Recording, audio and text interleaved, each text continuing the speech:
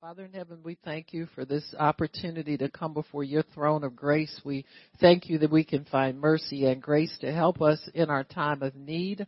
I thank you, Lord, that you have given us immunity from disease by your word. And I thank you, Lord, that this is a germ-free, transfer, spirit-free place in Jesus' name. We can't get Rona. She can't have us. And we thank you because we receive you as our healer. So we thank you for that understanding and that privilege in Jesus' name. Amen and praise God. Amen. So yesterday we shared some things about making Jesus your healer. And I think one of the first things we decided that we had to make up our minds that he was a good God. And, if you can decide that and not change your mind about it, everything's so much easier because you can trust somebody who is good. You can trust somebody who has your best interests at heart. You can trust someone who's not out to punish you, but who is out to bless you so that you won't be afraid to interact with God. You won't be afraid to ask him when you have questions if you don't understand certain things. It's always good to stay open to what God is trying to teach us because certainly there is lots more to learn about the Lord. There's so many things. Sometimes I think, I said, boy, if I could just have my mind and my heart open to God all the time, all the things that I could receive from him, because I want to understand better. I want to know better. I want to understand God so I'll have more confidence in ministering. We have to give that word out to other people. And the more you can understand, the more confidence you will have when God brings people across your path that he wants you to bless and he wants you to help. So it only helps us more, and it will help you in your life. The things that you need from God, you can have that faith and that confidence and that assurance that those things are already laid up for you. Not that he's somewhere making up his mind to bless you, but he's been waiting for you to believe him so he can release them to you. Amen.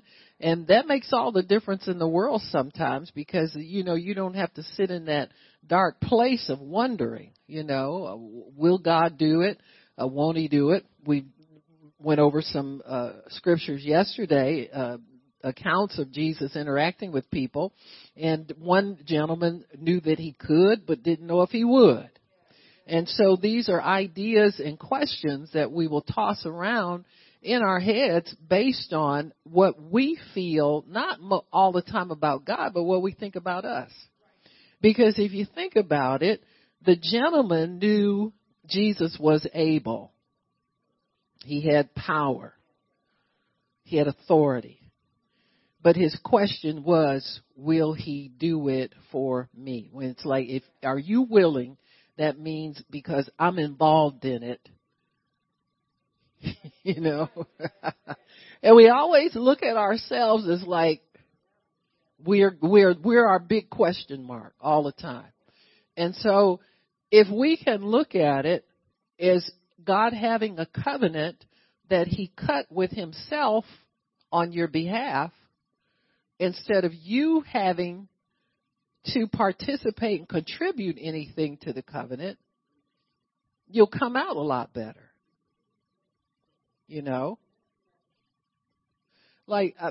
It's like this. If you're married to somebody and they love you, anybody that would be his wife is entitled to what you're entitled to. So the fact that your wife entitles you, not the fact that you're you.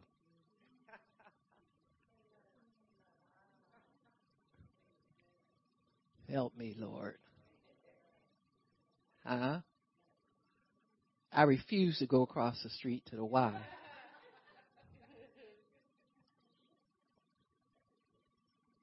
You got me? See, when I realized that set me free from taking things personal when my husband didn't want to do certain things. Because whoever would be in the wife position was going to pretty much get the same treatment I got.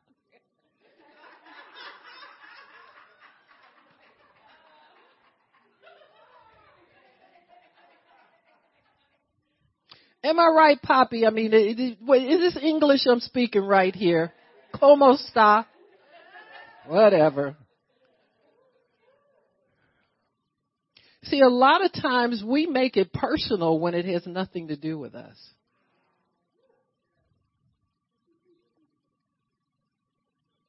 So you can get happy for real now, okay? Quit taking it personal. I mean, you know, after 35 years, you can rejoice now. You say that ain't about you. It never has been. You know what I'm saying? Anybody who's a wife or a husband, it ain't about you. Huh? Well, she liked to fight me. Anybody who is in your shoes would get beat up just like you do. Don't take it personal. Once you get free from self-involvement, you can really live. And it's the same thing with God in his covenant with us. He keeps covenant. Amen. He keeps it. What do? We have to believe. That's your only job, is to believe. So if we would spend most of our time building up our faith and listening to the word and working on our believing end of it, instead of, do I qualify? What did I do wrong? Why is it taking so long? You know, it's always personal with us somehow. We can never divorce ourselves from the personal element of this covenant, when really we were never involved in the cutting of the covenant to begin with. It was not our idea. We weren't present when all of this was done, when it was set up before the foundation of the earth. We just stepped into it, crying out to God for mercy, and we stepped into a covenant. Amen. So what he is doing is instructing us in how to keep our end of the covenant, which is to live by faith. Just trust him. You know, you're not going to be a good girl longer than 2 or 3 seconds that it takes you to start cutting up. Or your mind to wander off on something you ain't got no business thinking about. Huh? So it couldn't be about you. Huh? See, the great trick of the enemy is to keep you always focused on you. What do you do? Do I do this right? No, and no.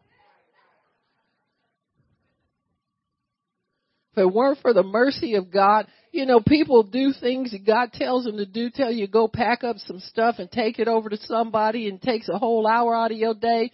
You would never have done that without being born again for anything in your life.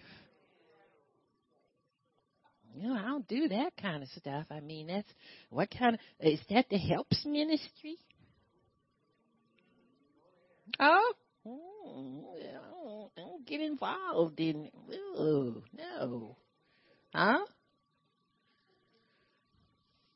You know, I got to pick up bread 4 days a week.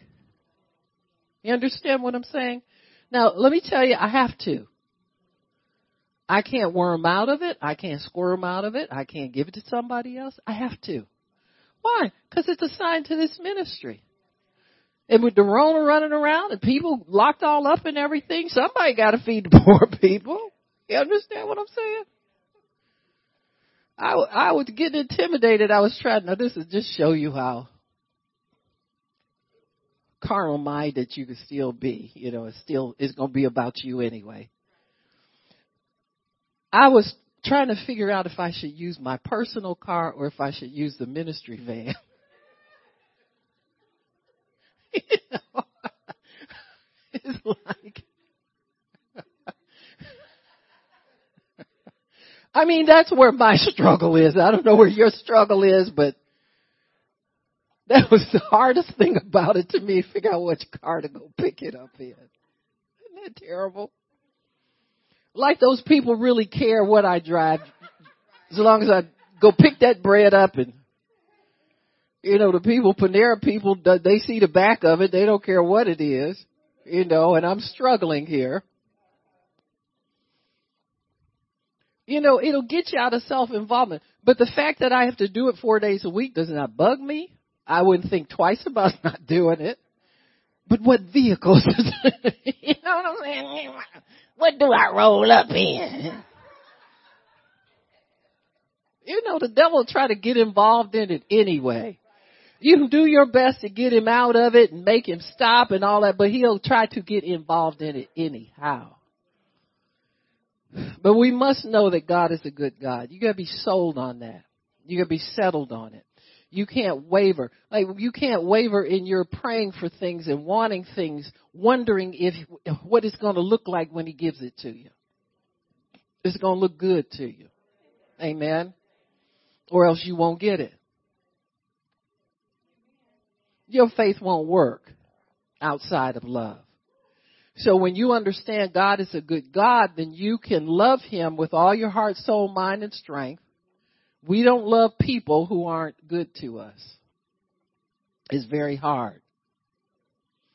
And so when you understand that he's a good God, then you can fully trust him with everything. No more questions, no more wondering, no more hindrance, no more, I would ask God for this, but I've had so much trouble in that area of my life. I don't want to ask him for this. I don't want to ask. It's not about you. Little Miss Thang. Huh? It's not about you. It's about God seeing your faith and blessing you with the desire of your heart. So if anybody's going to mess it up, he ain't the one that's going to mess it up. It'll be you for sure. Because he's such a good God, though, he'll come around and fix it for you. He is the great fixer of everything that's wrong in our lives.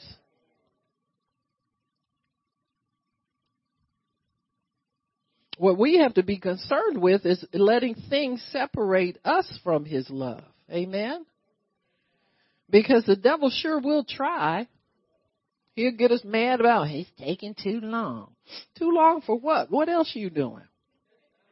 You got another God you're going to be serving instead of one you understand what I'm saying? You got something else to do? So once you make him your healer, know that he is a good God. And his mercy endures forever.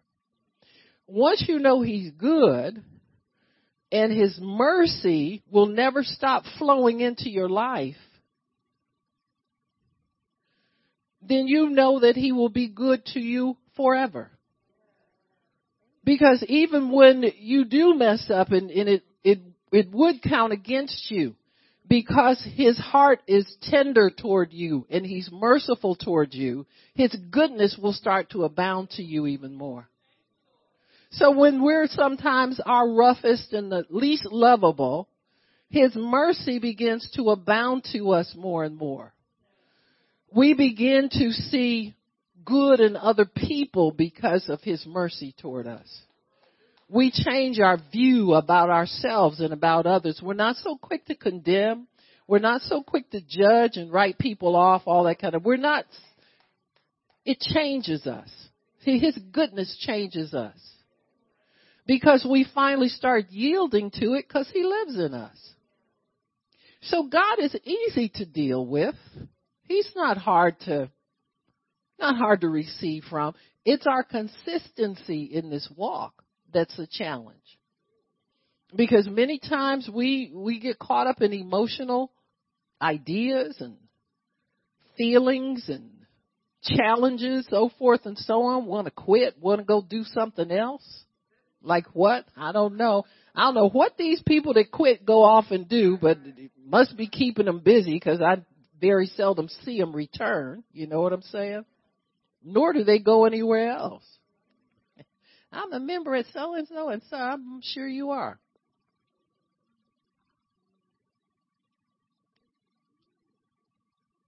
The only place membership has its privileges is with American Express.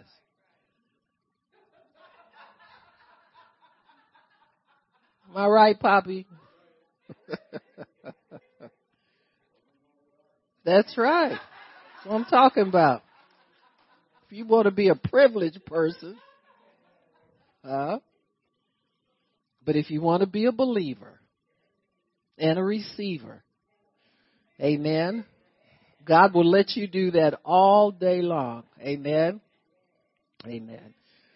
So we must know that He's a good God. That's a foundation. It's always a good foundation.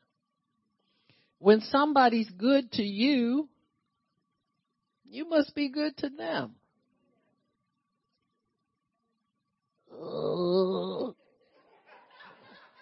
I heard somebody grunt and groan. Don't stretch my spirit this time of the day. What you doing? Well, how are we good to God? Think about it. I know we so busy receiving and huh? Well, think about we got to please Him. Amen. Amen. It's like an immature wife, immature woman first get married. She wants to bankrupt the whole relationship on day one.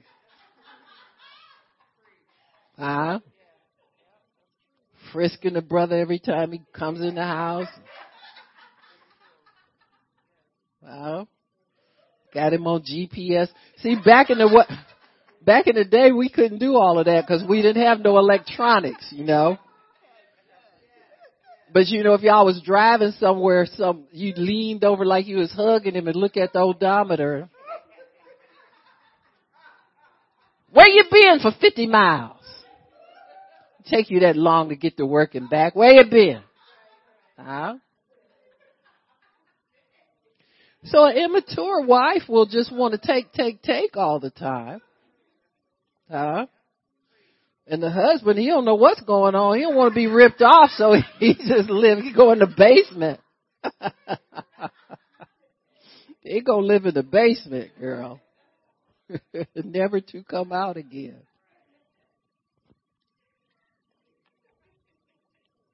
So the first thing you do when somebody's good to you, you're good to them back, you love them, and you obey them.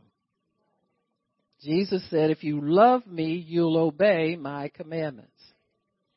So we need to seek to find out what He expects out of us, period. Sometimes it's just to keep a consistent in your life seeking God and reaching out for God. Try to develop some good spiritual habits in your life. Be open to pray for people. Be open to pray for yourself. Be open to study the Word and read the Word and use the Word for the things that you need. We start doing those things and we find that God is really easy to please. He's not that hard to please. So when there's something in your life that's not going the way you want it to, the last thought in your head should be, what's wrong with me that I'm not receiving from God? See, because if you walk in an attitude of obedience and willingness to lay down your life, remember that when we first got started? Living the crucified life. Lay down your life so that God can live in you. Amen? And so these are the things that keep the relationship flowing in such a way that you never have to be concerned about time, distance, lack, finances, not finances. You never have to be concerned about those things because you walk in the confidence of a cleansed soul.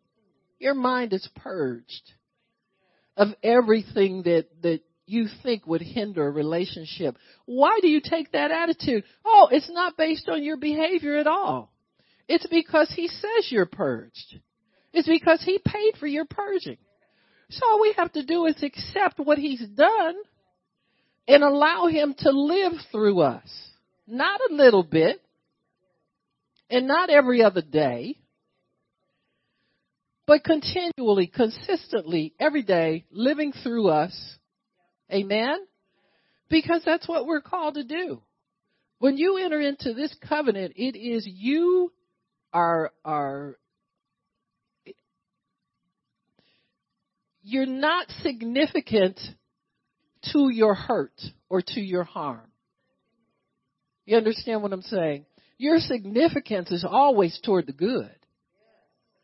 Because the God who is good lives in you, dwells in you, and he's helping you to live the good life. What's that mean? That don't mean you whooping it up and got cash everywhere and hot and cold running this and that. Huh? Jesus said in your life more than what you wear.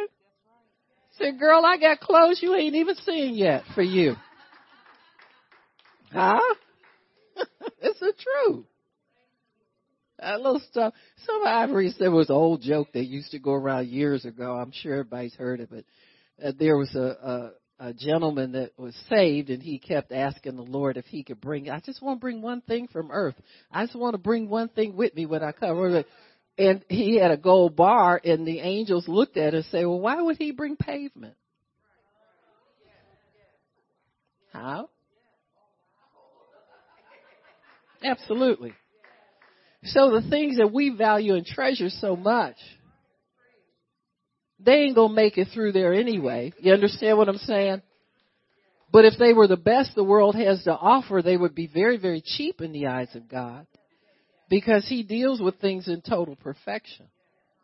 So don't let things excite you. You understand? Don't let stuff excite you because stuff ain't going to be here. Everything is going to perish. God's not going to destroy it all because he has a different vision for what this earth is in heaven and everything is going to be like. He's going to do it all over again. Amen. For his brand new bride. We get a new house. Now, I'm not going to go there. I would preach on moving in where somebody's living already, but I'm not going to go there. All I'm saying, when you get married, y'all get your own new place to live, okay? Don't be living his old place and he don't be living your old place. Huh? Somebody who got a key no, I'm messing with you. You understand what I'm saying? It's new. Everything brand new. Amen. Start off brand new. And God wants us to know that experience. Amen. New heaven, new earth. Why? Because he's got a brand new bride. You've been cleansed. You've been washed. Spotless. Holy. He's not going to put you in anything used now. Amen. It's all going to be new. Amen. It's all going to be new. So we have a covenant with him, which means that we must take him at his word. No cheating. No squirming. Well, God, I just need to see something. Just give me a sign. No, you got his word. So we have to know the value of the word of a good person or the word of somebody who's totally trustworthy. And that's what he's teaching us, how to value his word and know that we need nothing else beside his word in order to give us security, comfort, assurance, faith. If we meditate on it, our problem is we skip over, we hear familiar things and get all excited in the flesh and, woo, it's my favorite scripture, and all of that. And you haven't really embraced and taken it into your heart and made it a part of you. Amen. Once you make that word a part of you, you won't doubt anything about God's goodness. I mean, even when it extends to other people, you'll start to believe that he'll put people in your life who mean you nothing but good. You won't expect people to treat you bad. You won't be on edge around people watching them to see.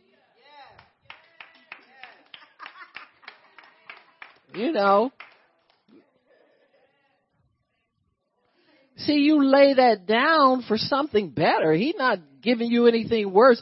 You mean God's going to have you lay down all your defenses, self-protection, your ninja stuff, your holy water, your rosary beads. You got to lay all that down. Huh? The reader's number. Huh? You got to lay all that down. Horoscope. I don't read that no more.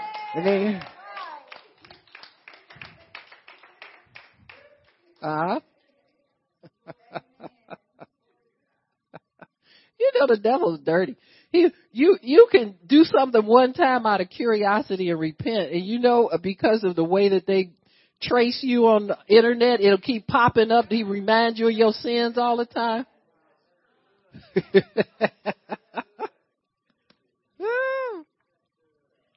So God said, lay it all down. Trust me because I'm good. And instead of sitting on the edge of your seat waiting for me to do something for you, trust me means just let it go. And trust me to bring it in the right season. Trust me to bring the right stuff to you at the right time, in the right season, from the right people. God can cause wrong people to bless you. Now, I don't want to live like that. I like having right people around me. You understand? People who I can speak with about the things of God. People who will reciprocate, all that kind of stuff. You want to have fellowship in the things of God with people. But he can cause people who don't even think about blessing you to bless you. You know, sometimes I would always want to be able to share the Lord with somebody every day, you know, and then I'd forget. Where you get these spurts of. But over the years, God has caused me to be able to know how to listen to the Holy Spirit and lead anybody into a conversation about God. I don't care what I'm talking to. It could be a bill person, straighten my stuff out. And, you know, people say things like, now listen, I wasn't always like this. I was the kind of person to tell you, listen, this is how we going to do this. Amen. You talking to me? Talking to me? But, you know, people say things like, well, you're just such a patient person. They say every day I'm afraid of this phone because somebody tells me off or, you know, is short with me. And see, it's no effort for me because number one, I'm too old. I don't have the energy to fight with everybody all the time. Now, it's just not worth it to me anymore. I don't have to prove anything to anybody. But it's easy now. For it used to be hard believing God for, you know, a soul to share Christ with and so forth and so on. But pretty much every time I speak with somebody, there's an open door at least to talk about God, to talk about prayer, to talk about encouraging people, to talk about, you know, girl, I'm just going to pray for you because this is just wrong. You're working and people are sick and all, and you still come into work and you mean to tell me you have to put up with that? Yes, I do, ma'am. I sure appreciate you praying for me. I said, well, definitely. God wants to put a stop to that. And so, you know, it's just so many simple things because of the goodness of God, because I know God's good. I know he'll help people who are just doing their job. He doesn't want them to have a hard time. And so when you know that God is good and you experience his goodness and you expect his goodness every day, then you can share that goodness with other people without fail. You know, I remember a time I was so religious in my thinking, I thought if somebody did something wrong, God wouldn't help them at all. You did too, so don't look at me like that. Crazy stuff. Probably still do. Be free in Jesus' name. Come out. Oh, seriously. You know, we forget that scripture. He reigns on the just and the unjust. We just talking about rain right here. We ain't talking about nothing big. Talking about rain.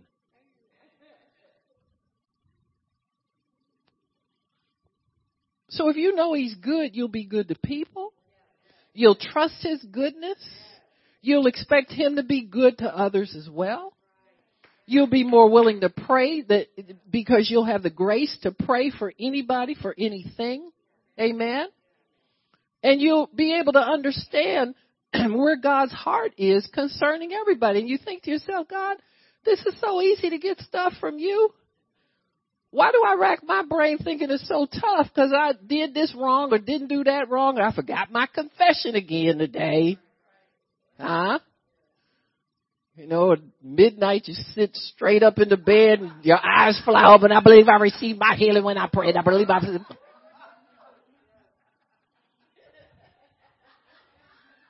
Gotta clock in.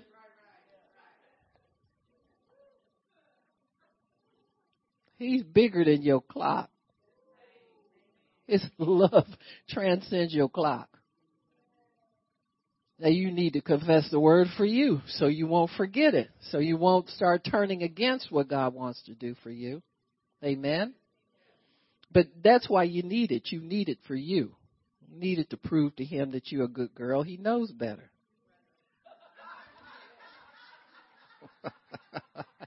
That's why he loves us so. I'm like David, Lord, you know we just dust. Amen. We just dust. So dust need a lot of help. Amen. So praise God. Amen.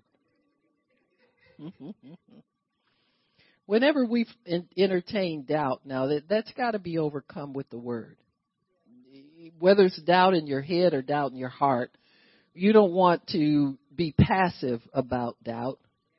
The Bible tells us to cast down imaginations. Doubt is an imagination that tells you God's word won't come to pass. In every high thing that exalts itself against the knowledge of God. So there are high ideas in our minds that want to top over God's word, want to master over it, want to make you think that word isn't powerful enough to get you what you need in life, but somehow that you can't be consistent and faithful enough to see this thing through. You ever see your answer down a long road? Well, that's a lie. Because the Bible says you can be healed at any time.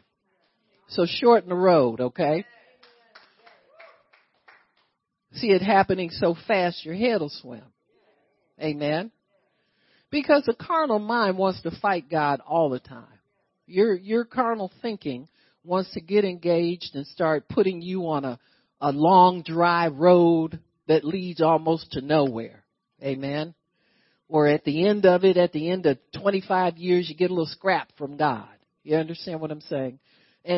But you have to look at life in God every day. See, your life isn't really about what you're believing him for in the long run. Your life is about what you do for God every day. About how you relate to him every day. Is he your friend every day? Can you talk to him every day? Does he offer you wisdom every day? Is he helpful to you every day?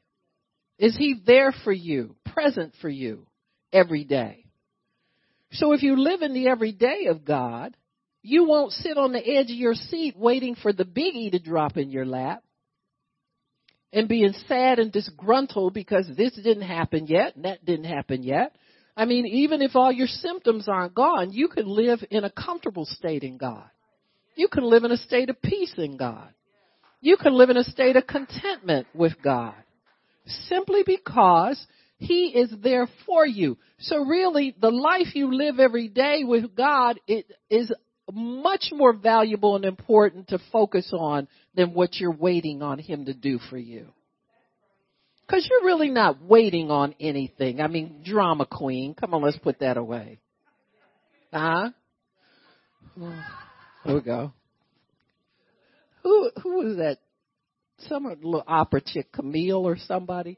She like died on the couch. Then she got up and she died and then she died. Or, it took her about 10 minutes at the end of the play to die finally, And sometimes that's what we do. We just, oh God. Oh.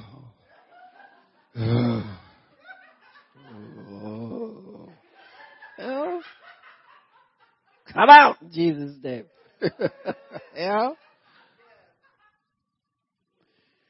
Well, God is there with answers, with joy, with friends, with understanding, with all kinds of good things for us to get involved in. We got the fruit of the Spirit to live out of. Some of us never clock into patience because the minute it's like 3 days and we haven't seen anything big. So this transfer of goodness from him to us is necessary. See, if we don't get his goodness transferred into us and start living out of that goodness, not the answer, out of the goodness of God, because he's good every day, he's good all the time, he's good to everybody. We need to learn how to live out of that relationship of goodness that he offers us instead of putting so much confidence, faith, and stock in one answer to one prayer that we feel is so important to us. You know, the devil even lie to you and tell you, oh, the saints is waiting to see when that's going to happen, you know. Oh, yeah. Yeah, sister so-and-so, oh, yeah, she tried to act like she your friend, you know. She come up trying to bless you all the time. But she waiting to see if you really got enough faith to get this. Really? Huh? You crumble? You know, you even see people, you know, oh, yeah, when your blessing come in, all the people in the church going to be able to see it. Really? You think that's what everybody in here comes for? Huh? But it'll shock you how the devil deceives people. Like their life is so on display. Listen, the Bible says we are open epistles known and read of all men. In other words, the saints got each other's number. My number is I'm struggling to get to know God just like you are. We all reside at the same address. Huh? If you get there first, please show me how to way. Huh? I'm rooting for somebody to get there. Huh? So when you lay down your life, you lay down everything. That little demon that likes to tell you everybody's watching you and you gotta, or you want to be the first to do everything. I used to go through that. The first one in the family. Huh? Devil wants you to be the first to do hard time. Huh? He'll get you twisted around and screwed up so bad. You better lay that down. You find things rising up in you, telling you people are watching you and you got to do this and you got to be the first and you got to be the best. And we did that in the world. When you got saved, you got delivered from all that nonsense. So you can comfortably lay your life down and be just an average believer. Amen. And be happy right there. Just because you're on social media, that don't mean all them people like you. Most of them don't know who you are. You know, I be looking at stuff. I said, who is this? And I said, oh, I'll click like and get it. Go to the next thing.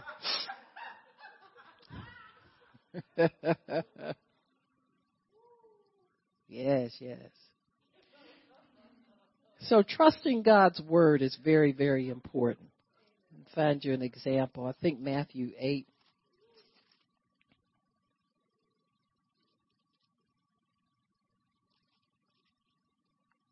Start in verse 5. When Jesus was entered into Capernaum, there came to him a centurion, beseeching him and saying, Lord, my servant lies at home, sick of the palsy, grievously tormented. And Jesus said, I'll come and heal him. The centurion answered and said, Lord, I'm not worthy. In other words, he wasn't a Jew. He didn't know anything about the word, about Jewish customs, but he had faith. See, this will mess your head up about denominations. Catholics have faith. Pentecostals have faith. Baptists have faith. You know, there's faith everywhere where God's word is spoken. And even if they don't get it from their church, they can acquire faith in God just by hearing his word and seeking him. Amen? And so this man, but he disqualifies himself. Woo! Now that's a key if you ever saw one. He disqualifies himself. You know how many Christians still get held up on worthy or not worthy?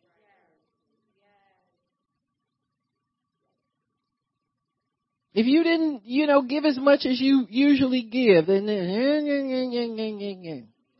the devil haunts you about worthy. Well, you can't expect God to do anything. I mean, you didn't do what you're supposed to do.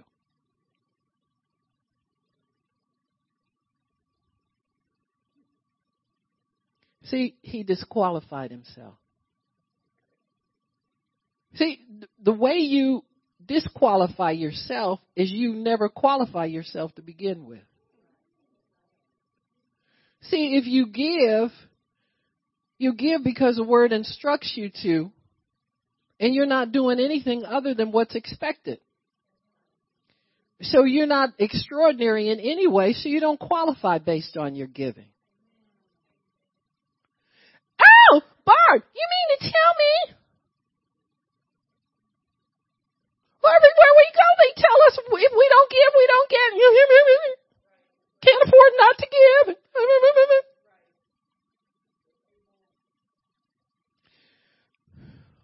Jesus commended a widow who gave less than anybody. And he called the rest of them cheapskates. Huh? He said, y'all giving out of your in excess. In other words, once you get for you, for your cousin, for Annie, to put in the bank, to put a little here, put a little there, put a little there, and then what's left you give to God. He said, you cheapskate. You don't even have an understanding of how much you need God beyond your material possessions. You give because you love him. And for no other reason. And you're only doing what's expected. So disqualify yourself based on your behavior, your obedience, what you did right, what you did wrong. I was listening to somebody that this person had received a healing from God. They were very sick, had cancer. And this person was a pastor's wife.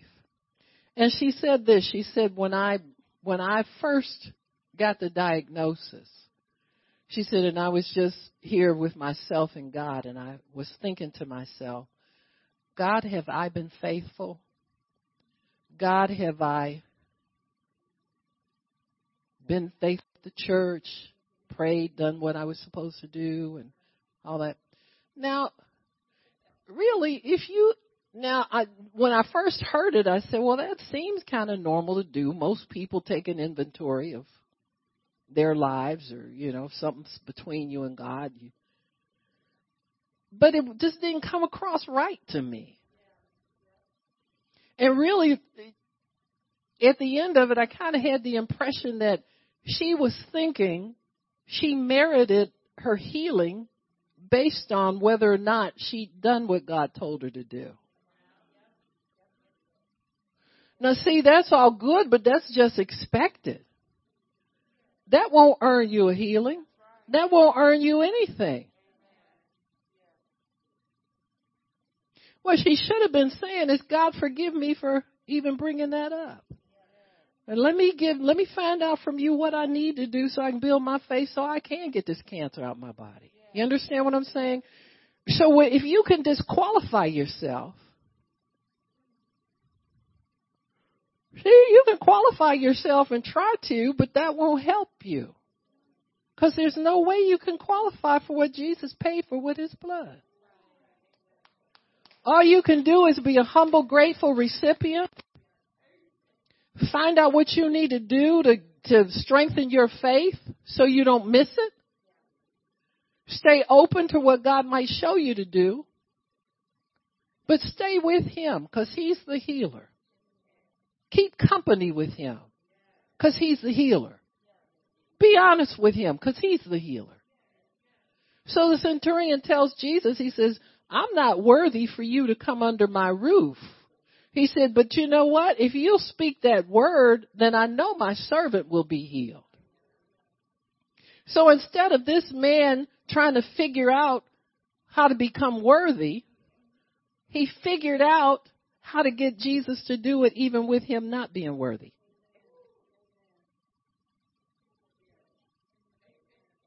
See, that's where we need to spend our time. Is how do I get God's mercy in my life? How do I get his healing power in my life without being worthy?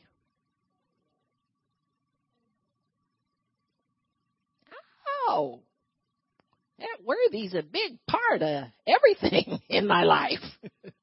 Don't take that away from me. You'll be better off without it. But if you can throw yourself on the mercy of God's court, any criminal will tell you that much. Well, I got enough money for bail. They'll bond me out, but they still got a lot of evidence against me. So right away they start going around being nice to everybody. You know, making friends with your unrighteous mammon, whatever you need to do. You got me? And get enough confidence to go in and ask for mercy. Amen. Yeah, that's when the Man and Babra and all them, that's when they go find Annie. You know. The crazy Annie that stay in church all the time. Remember Aunt Esther coming in there to Fred with her tambourine? Fred Sanford. Right.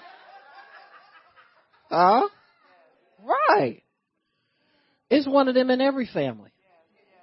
God places them in every family. Amen. So that's the bailout person. Oh, Junior, you ain't going to jail. We gonna pray for you. Jesus gonna help you. And over again, God has mercy. And they don't qualify. So if they don't have to qualify, we don't have to qualify. If we can take ourselves out of it as earning anything, or when we mess up, losing anything, just make sure you repent and get that. Stay in relationship with God. He's a good God. You need to want to stay in relationship with him. Always cultivate that relationship where you don't hide anything from him. You're not trying to keep anything under wraps. You're not trying to figure out how to move him to do something for you, because he's already done everything he's going to do for us. He's already motivated. So our behavior, our good behavior or bad behavior, won't motivate him one way or the other. So this centurion, though, has done something that many times we don't do, even as believers. He's done something to his credit. What did he do? What did he say? What did he tell Jesus? Read it to me, little girl. Hello? Yeah. What am I, invisible all of a sudden? What am I I am over at the YMCA. See, this is why I don't go on television. Cause see, y'all wouldn't do this to TD Jakes. Y'all be just, yes sir, yes Bishop.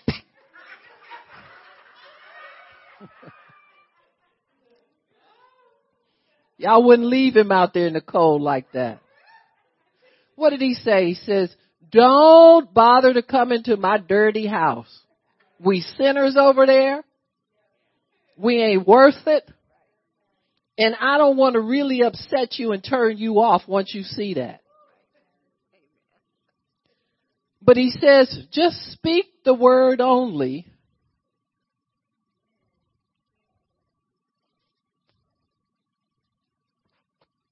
He had taken the time to watch Jesus and figure out how he worked. Everybody with a healing ministry goes that route. Take the time to figure out how Jesus works and make sure you obey those laws. So he'd watched him for a while. He said, now wait a minute. It's not so much him touching, even though he laid hands on the sick, and that's a Bible way to do it. He said, that's not all that's going on here. So when you can get beyond the superficial of understanding God and meditate until the Holy Spirit gives you revelation and understanding on what he's going to do for you and how it's going to get done, then you're over on the revelation side of relationship with God. And that's the place where believers are. We're supposed to live in the revelation of God. We're not supposed to live in the gimme, wait, gimme, wait. We're supposed to live in the revelation of how these things happen. And he said, now wait a minute. I know how this guy does his stuff. He says, because I have experience, God won't take you beyond your realm of comfort and understanding.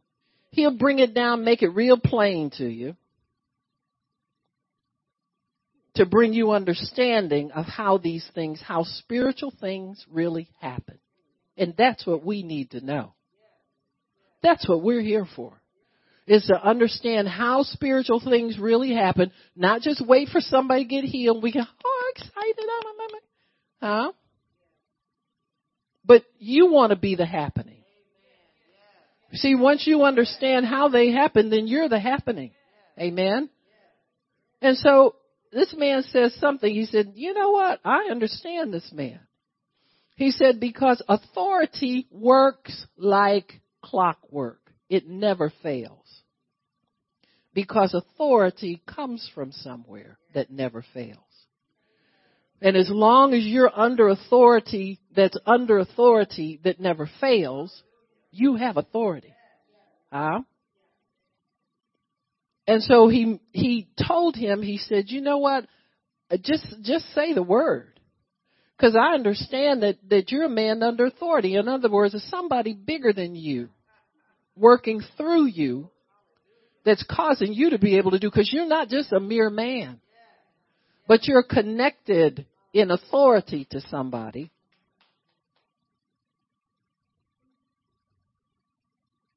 When God anoints you, that's the connection.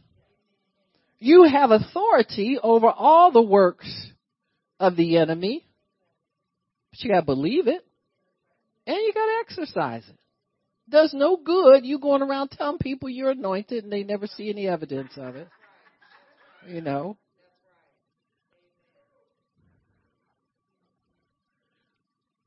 God will prove himself to you. If you get honest with God and say, you know what, God, I haven't seen this and I haven't seen that, and I just see it in the Bible, and I just, curious about it. Want to, you know what I'm saying? We like to fish around and understand more about our believers' ministry. And once we begin to understand, then we can go out and exercise what we believe or what we say we believe. And then when he confirms it with a sign following, then we know we have something. So here the centurion is stepping out in faith, believing that Jesus works under authority, just like he works under authority.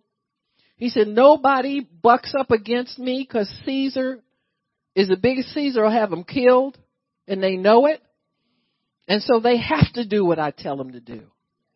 And so this gentleman said, just release your word and my servant will be healed, because of this authority principle. And many times we want to believe God for things. Like if you have pain and you speak to it, that pain's got to leave at some point. If you command it to leave, it's got to leave at some point. But it's not going anywhere if you keep feeding it Tylenol. Not throwing no shade on nobody. No, you just don't let me take your little. You can have them. I ain't gonna fight you over them. I wouldn't even go there. Not even a little bit. Or your CBD oil. They got that stuff now. Oh, that'll make you high. Now, this ain't the kind that make you high. Huh?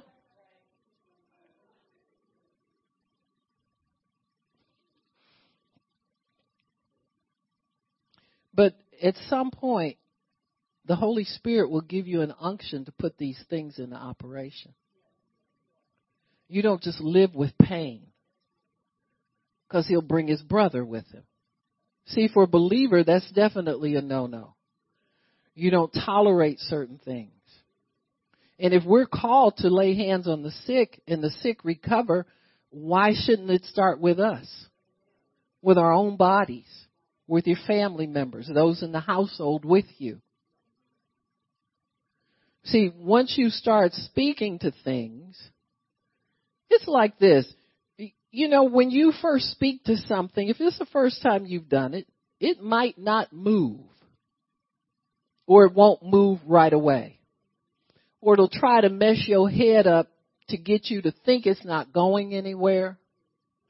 And see, God will allow this to happen because he wants more than anything for you to perfect this ministry that he's left with us down here. He doesn't want us to just go to church, come home, go to church, come home, go to church, come home, unchanged, and we never step out in faith with his word and do what the words have dominion the way he wants us to have it. He said that we are to have dominion for good over the earth. We're to rule it. We're to master it. We're to make everything come into divine order around us. And so God will start you off where he can start you. For many people, it's a consistent prayer life. That's why we have assignments of prayer. That's why we're assigned to exercise our faith that way. And then at some point, that same faith that you exercise when you pray or when you read the prayer off or however we do it, it starts to grow in your heart. And pretty soon you've got something in there. That's what this centurion did. He began to exercise what he knew about Jesus and relate it to everyday life that he lived, and he found a connection there with him. And see, for everybody who wants to understand spiritual things, God will find a way for you to connect into it so that you can understand it.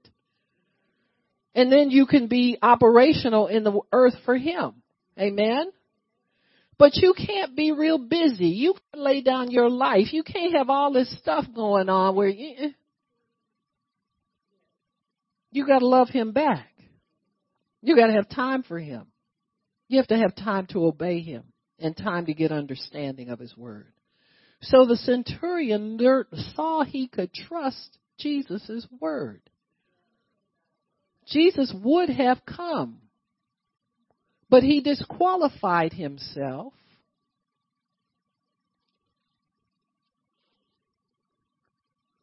Centurions were very powerful people. Amen. They had a contingent of 100 men under their command. Would Jesus have been coming because this man had power? Or would he have been coming because this man had faith? And so instead of him getting them confused, he let it be on the basis of his faith. Amen. I'm not trying to pull any strings. I'm not trying to wield any authority. He humbled himself, disqualified himself, so that when Jesus spoke the word, his servant would be healed, and he would know that Jesus was under authority that helped his servant and wasn't just coming there because of who he was. Amen. And so we have to take ourselves off of the importance list. If you're going to receive anything from God, you have to disqualify yourself as being worthy, as earning anything, as doing everything right enough so that God can bless you.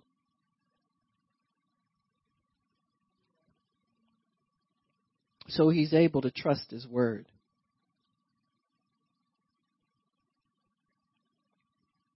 The only thing that's necessary for us to be healed is faith. We must believe God. So faith comes by hearing the word, healing scriptures. Oftentimes testimonies will inspire us to use our faith. It's amazing somehow how testimonies stir your faith up and activate it to be used by God. Because the spirit of prophecy is on testimony. So that word then becomes stronger in you than it would be just reading it in the Bible. Many times you need to see where somebody has received something from God. I like testimonies because they do inspire people, encourage people. But testimony in itself is not enough for you to run off and get everything you need from God. You need to meditate on the word yourself until that word is hidden in your heart. Once it's hidden in your heart, it cannot be taken out, not very easily, unless you just decide you don't want to serve God anymore. But it's amazing how that word can be reactivated. You know, the word of God, if it's ever been alive in you, it's like a burning ember. A little fire that's almost out. All it needs is somebody to come and fan those flames, and that flame will come back to life again. Amen. And we need to thank God for that. Amen. Because that's how he says he can save us to the uttermost. We're never that far away from him that he can't reach us. He can't touch us and bring us back into relationship with him. So it's a good thing that when life starts to pile up on you and you're not sure if you're coming or going, there's still, you can say, well, you know what? I remember when I hit the altar the first time and I confessed Christ, and that life of Christ is still in me. I ain't sure what it's doing right now, but it's still in me. Amen. So your healing has already been secured. Your only job is to receive it. And you receive it by faith. You don't need any signs. You don't need any feelings. You don't need anything. Now, faith really is an inner witness. When you have faith in your heart for something, you can't help but speak it out. Amen. Once the Lord has spoken, the Bible says, who can help but speak it? So what comes out of your mouth generally is what's in your heart, unless you are the type of person that likes to diddle around with your brain too much, you know. You know how some people just don't like being honest? Try to fix things up all the time. Don't do that to yourself. Let your heart express out of your mouth what you really believe. Amen. So in trusting his word, it's a good thing to believe you receive it when you pray. According to Matthew 11, if you turn there, Mark 11, sorry about that. Mark 11.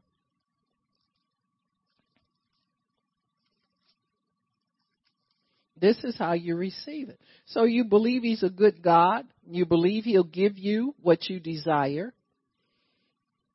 And then you pray and believe you receive it when you pray. So this is Jesus when he cursed the fig tree. In verse 22, he said, have faith in God, not yourself. Not, quote unquote, the word. And how much scripture you can spit out of your mouth real fast. But have faith in God.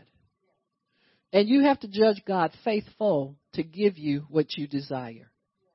Now, if you're wondering if I believe I receive when I pray and I've already confessed the word, and how do I know God's going to do it for me? Well, that's what you're believing. You must believe it will come to pass. You can't sit there and doubt and wonder in the middle of your confessing. Am I confessing enough? Am I doing it? No, he's going to bring it to pass. I believe in my heart and confess with my mouth, and he will bring it to pass. So most of your confessing and your believing has to focus back on God's goodness again. He wouldn't let you believe you receive something when you pray and then not give it to you. Well, I don't know if he'll say. Nope, you got to stop that. You have to stop the doubt. That's your job. Your job is to guard over your heart. You know, in Proverbs 4:20 and 22, 23, it says, guard your heart with all diligence. Because out of it comes everything that you get in your life. Everything that you get issues out of your heart. So that's why you guard it diligently. I mean, don't let anything come in there. No, I'm not going to believe that. God is a good God. And I'm going to receive. It's going to come to pass just like I prayed it.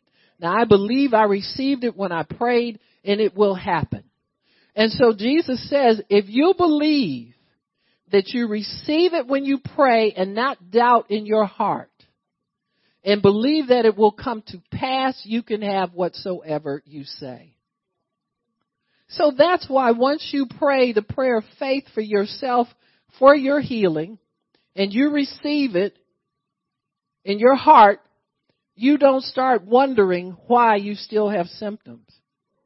You don't start wondering when it's going to happen. You have to fight yourself to believe it will happen because God said it'll happen.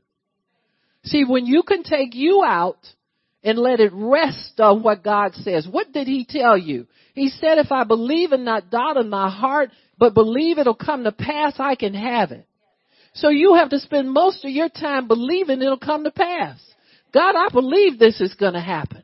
I know it's going to happen. I trust you to bring it into my life. I trust you to make it happen, God. It will happen, Lord. I don't doubt my heart that it'll happen. I received it when I prayed and I'm healed. I received it when I prayed and I have that promotion. I received it when I prayed and I have your blessing on everything in my life. I believe I received it when I prayed and I have it.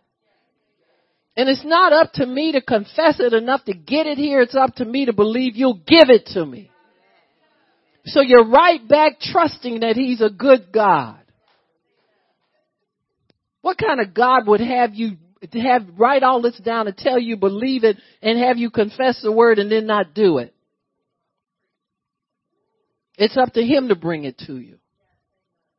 And it's up to you to quit picking at it and wondering when. Huh? My older sister, I love her dearly, but she can't cook. Don't tell her. She was just here yesterday, but everybody knows it. What does she bring to the buffet? Pop. Just bring the pop. We good. Just bring the pop. But I watched her cook one time and almost passed out. I hyperventilated and the room started to spin. She had something in the oven and looked at it every 10 minutes and then started cutting off of it and picking.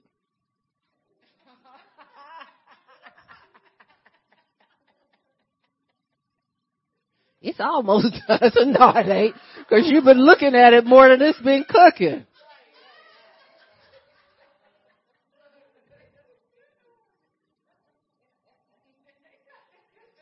And then I remembered something. I was meditating with the Lord about it. He said, well, people need to understand that they don't cook, the stove cooks. You ain't cooked nothing. So if you leave it alone and let the stove do what it's supposed to do, am I right, Poppy? See?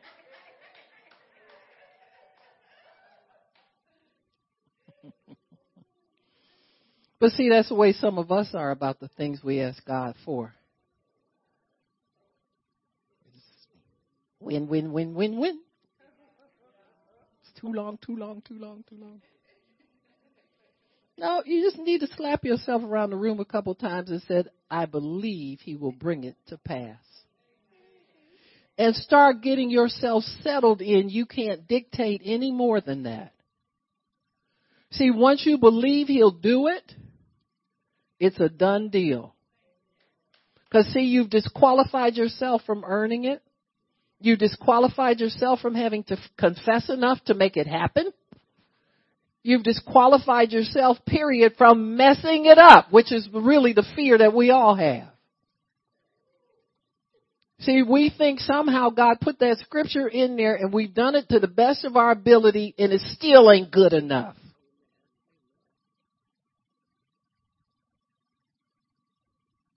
You have to learn how to leave stuff alone. What do you do in the meantime? What do you do? There's a lot you can do. The Bible said, blessed is the man or woman that worships God, that serves God. Try putting him first.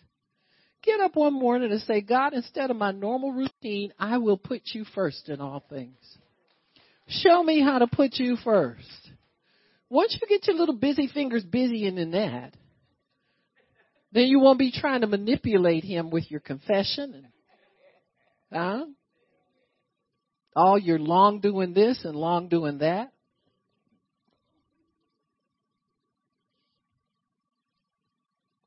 Many times we use principles that are word principles, but in the wrong place.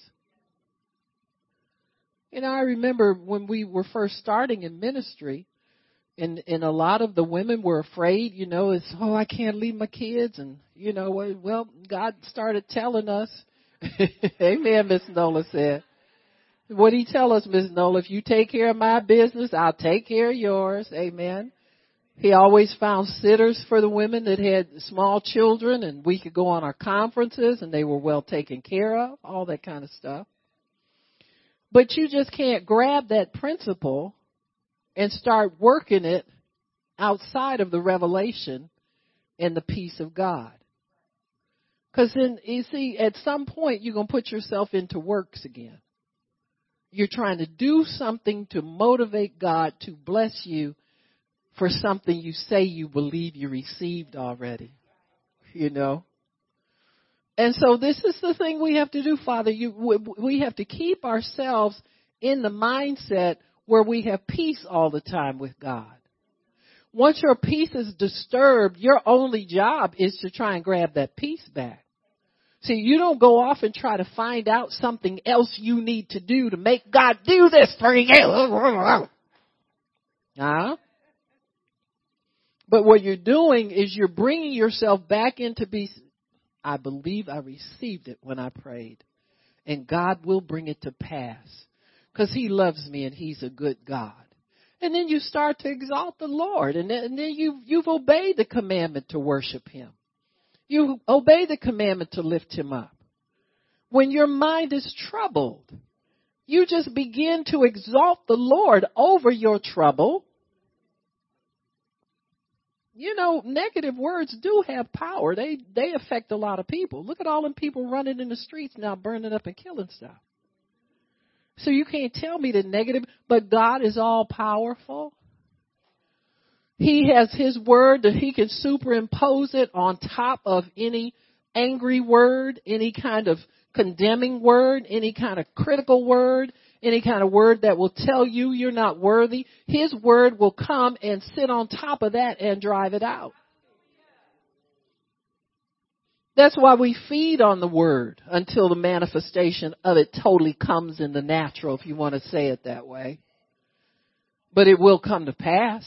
That scripture that you read that says, by his stripes I am healed, it will come to pass if you don't doubt. So your biggest job is not so much to keep confessing the word so much or trying to find out what you did wrong. What did I do wrong? You don't want to know, and you don't want to know. Because if God told you, said, Satan, I rebuke you. So don't even come at him like that. Oh, religious stuff. I wonder what I could be missing. A lot.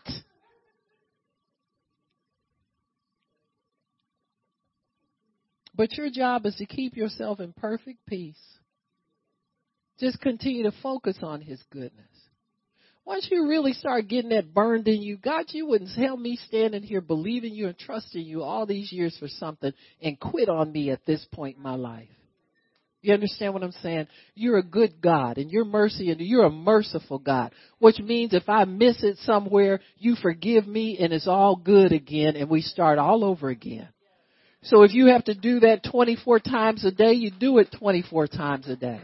But you keep yourself in perfect peace about it, because if you've received your healing when you prayed, he will come for that word. He will manifest that word.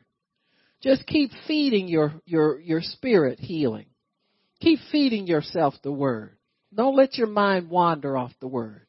Once you get started down that road, it's not that hard to pull yourself back in.